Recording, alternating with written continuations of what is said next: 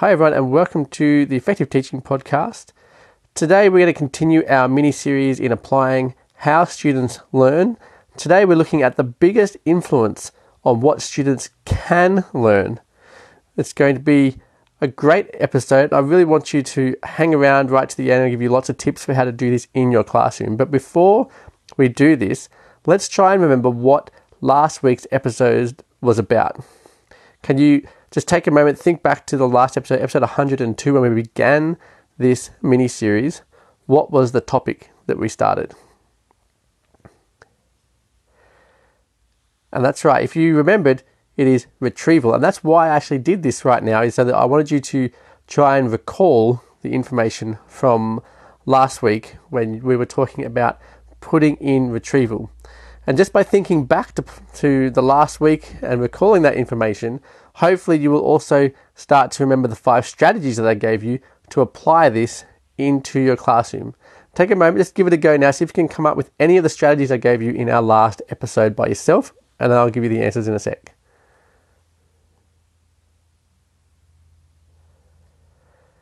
So hopefully you got number 1, which was for you to actually stop reviewing last week's lesson at the beginning of your lesson and instead start to ask students questions to get them to write down or think about what they learned in the last lesson, forcing them to do the recall.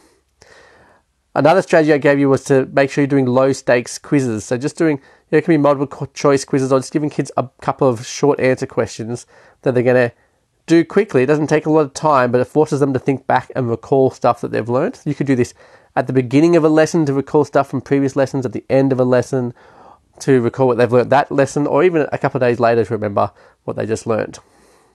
Number 3 was to break up your presentations so that you're actually presenting for a bit, then stopping to allow students a chance to take notes from recall rather than as you're actually saying it or when they're looking at the writing on the board. Number 4 is to ask students guiding questions to answer their own questions, so that you're actually helping them to recall answers to their own questions. And the 5th strategy was to get your students to create flashcards and then give them chances to actually practice using those. So how did you go? Did you remember those? Did you remember to keep developing your own retrieval as well and get your students to do it every lesson? Another easy to apply strategy for recall is to not do open book anything, right? Let the students read and then close the book and then have them do activities or answer questions or take their notes.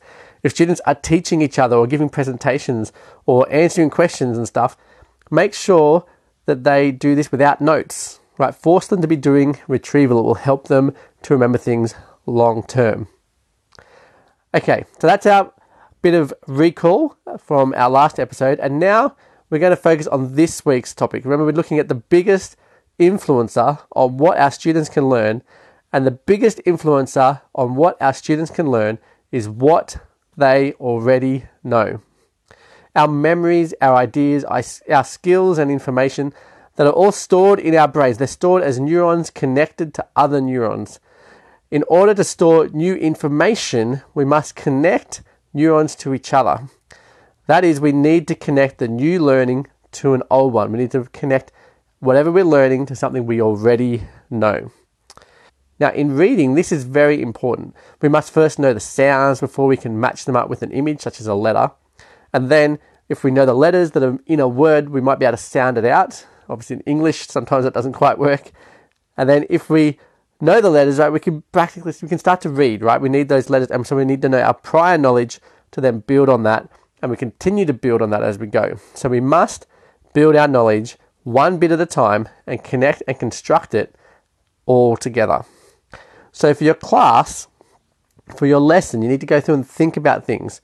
So the first thing I want you to think about is, what prior knowledge are you going to connect? The new information you're giving your students or the new skills you're giving your students, what are you going to connect that to for them to help them to remember it? So lots of things there that you can think of for your subject. What do they need to know already that you need to then build on? Check that they know that already and check using recall, right? Number 2, have you checked the students have this prior knowledge, right? You need to make sure you're checking it. Number 3, is there any knowledge you know they have that you can then link the new content to, even if it's not building on this content as prior knowledge, right? So it doesn't have to be, they've learnt this concept in maths, and then we're going to do the next concept in maths, which builds up upon that. It could be something like, in maths, we might do substitution in math, but you might link that to substitutions that happen in sports games.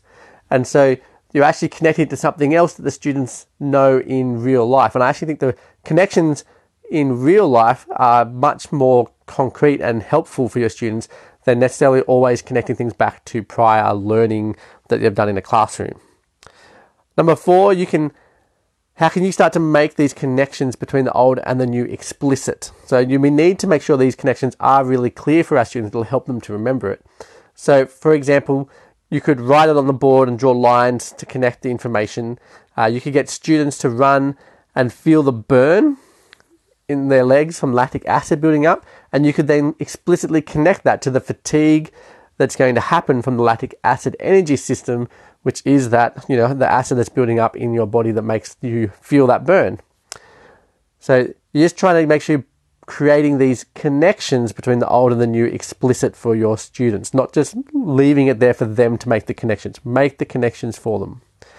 Number 5, you could, and I highly recommend doing stuff like this, at the beginning of a term or at the beginning as you're starting a unit or something, lay out a scaffold with the connections for them. And so what I mean by this is to really do a precursor for learning and show the students the big picture of what's going on so they can see the big connections that are going to be made, which then helps guide their learning as they go. So as they learn the new bit of information, you then zoom back out to the big picture and show those connections again, and then zoom in on the detail that you're about to teach once they are learning that, and then zoom back out and show them the connections going backwards and forwards for them with their learning process that's going on.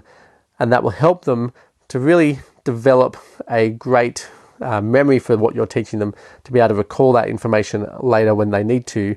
And remember, the best connections that you can make to our old knowledge are actually the knowledge that we have of our real world that the students are living in. And number 6, I'm going to give you 6 this week.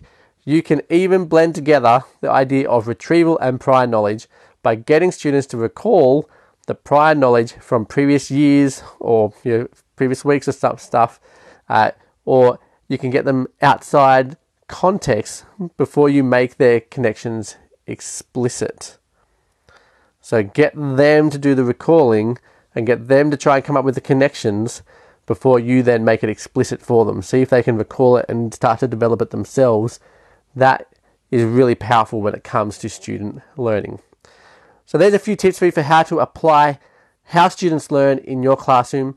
Today we're looking at prior knowledge, remembering to connect anything you're teaching the students to stuff they already know. And in order to do that, you need to know what your students already know. So make sure that you're finding out what your students are interested in, what their skills are, what kinds of things they already know, where are they up to with their maths. Did they miss stuff in year 7 and you're teaching them in year 8 and you've got to go back and cover that, right? So making sure you know what your students know can help you as a teacher to make really good connections for them as you're giving them the new content. Well, that is it for this episode. Please, if you enjoyed this series, I hope you've invited other teachers to come and join you for this series. I think it's a fantastic series to do as a faculty or to do just with a partner or just another co-worker, a friend who's teaching, so that you can have some good conversations about how you're going to apply this, and you can chat a bit more about how you can do this with your classes at your school to really have an impact on your students. If you enjoyed it, please, I would love for you to leave me a review. Tell me what you think of the episodes. Make sure you subscribe so that you don't miss out on our next episode that's coming up, episode 104. I'm going to continue to build on how students learn and how we can apply this to our classrooms. Come and join me for that. I look forward to listening or chatting to you really next time. Come and join me. Have a lovely day and make sure that you build on prior knowledge.